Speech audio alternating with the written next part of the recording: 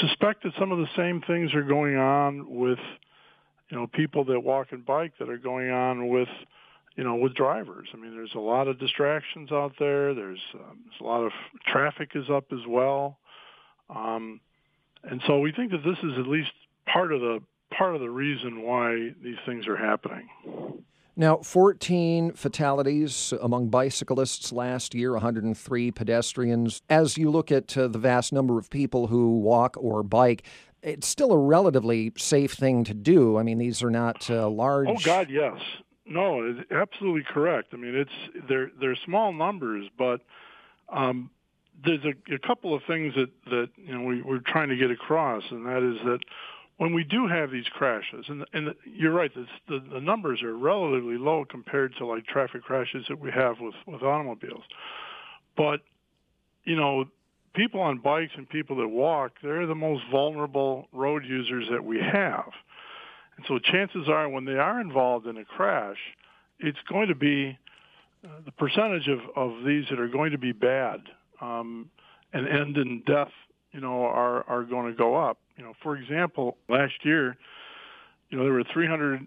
We got information that there were 387 people that died in traffic crashes.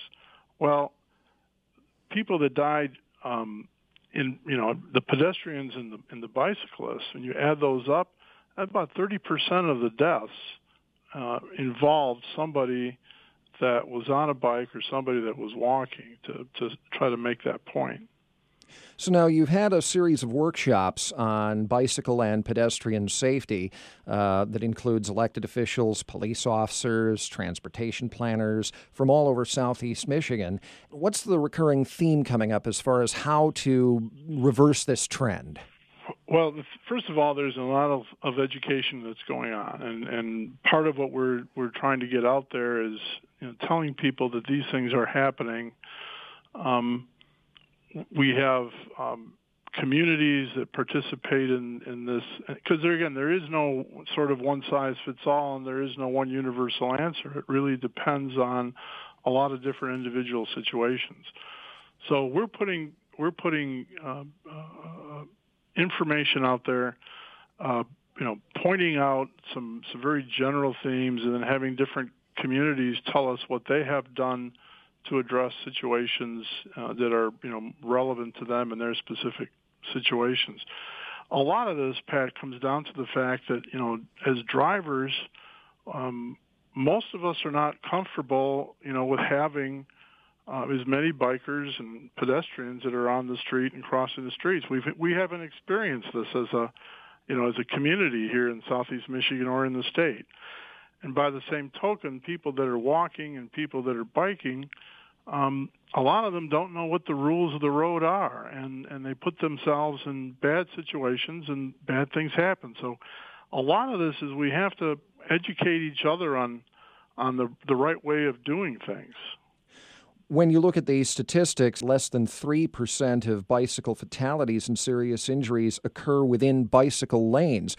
Would having more bicycle lanes help reverse the trend? It would seem to say that. Again, nothing is guaranteed, but that's what that number would tend to indicate. Now, I think you're going to start seeing, and you have seen in the last 4 or 5 years around southeast Michigan, that there are more bike lanes that are being built. City of Detroit is going to protected bike lanes, which will be another element of security for those bikers.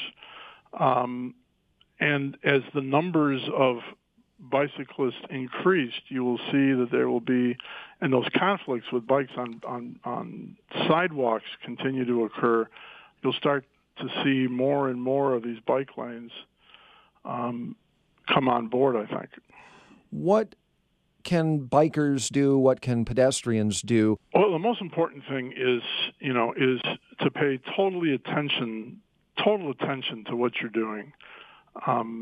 If you're biking, your attention should be on the roadway. If you're in the roadway, if you're walking, your attention ought to be, not focused on your pads or your phone. It ought to be focused, especially when you're crossing the street, on what's going on.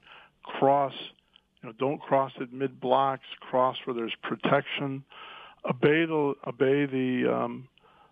rules of the road. There's a lot of the biking community that don't understand that when they're biking in the street, they're subject to all of the laws of the road. You see, you got to drive with traffic, stopping at red lights, stopping at stop signs, not going through intersections. Those are some of the very basics that we have to emphasize and in some cases teach and reteach ourselves.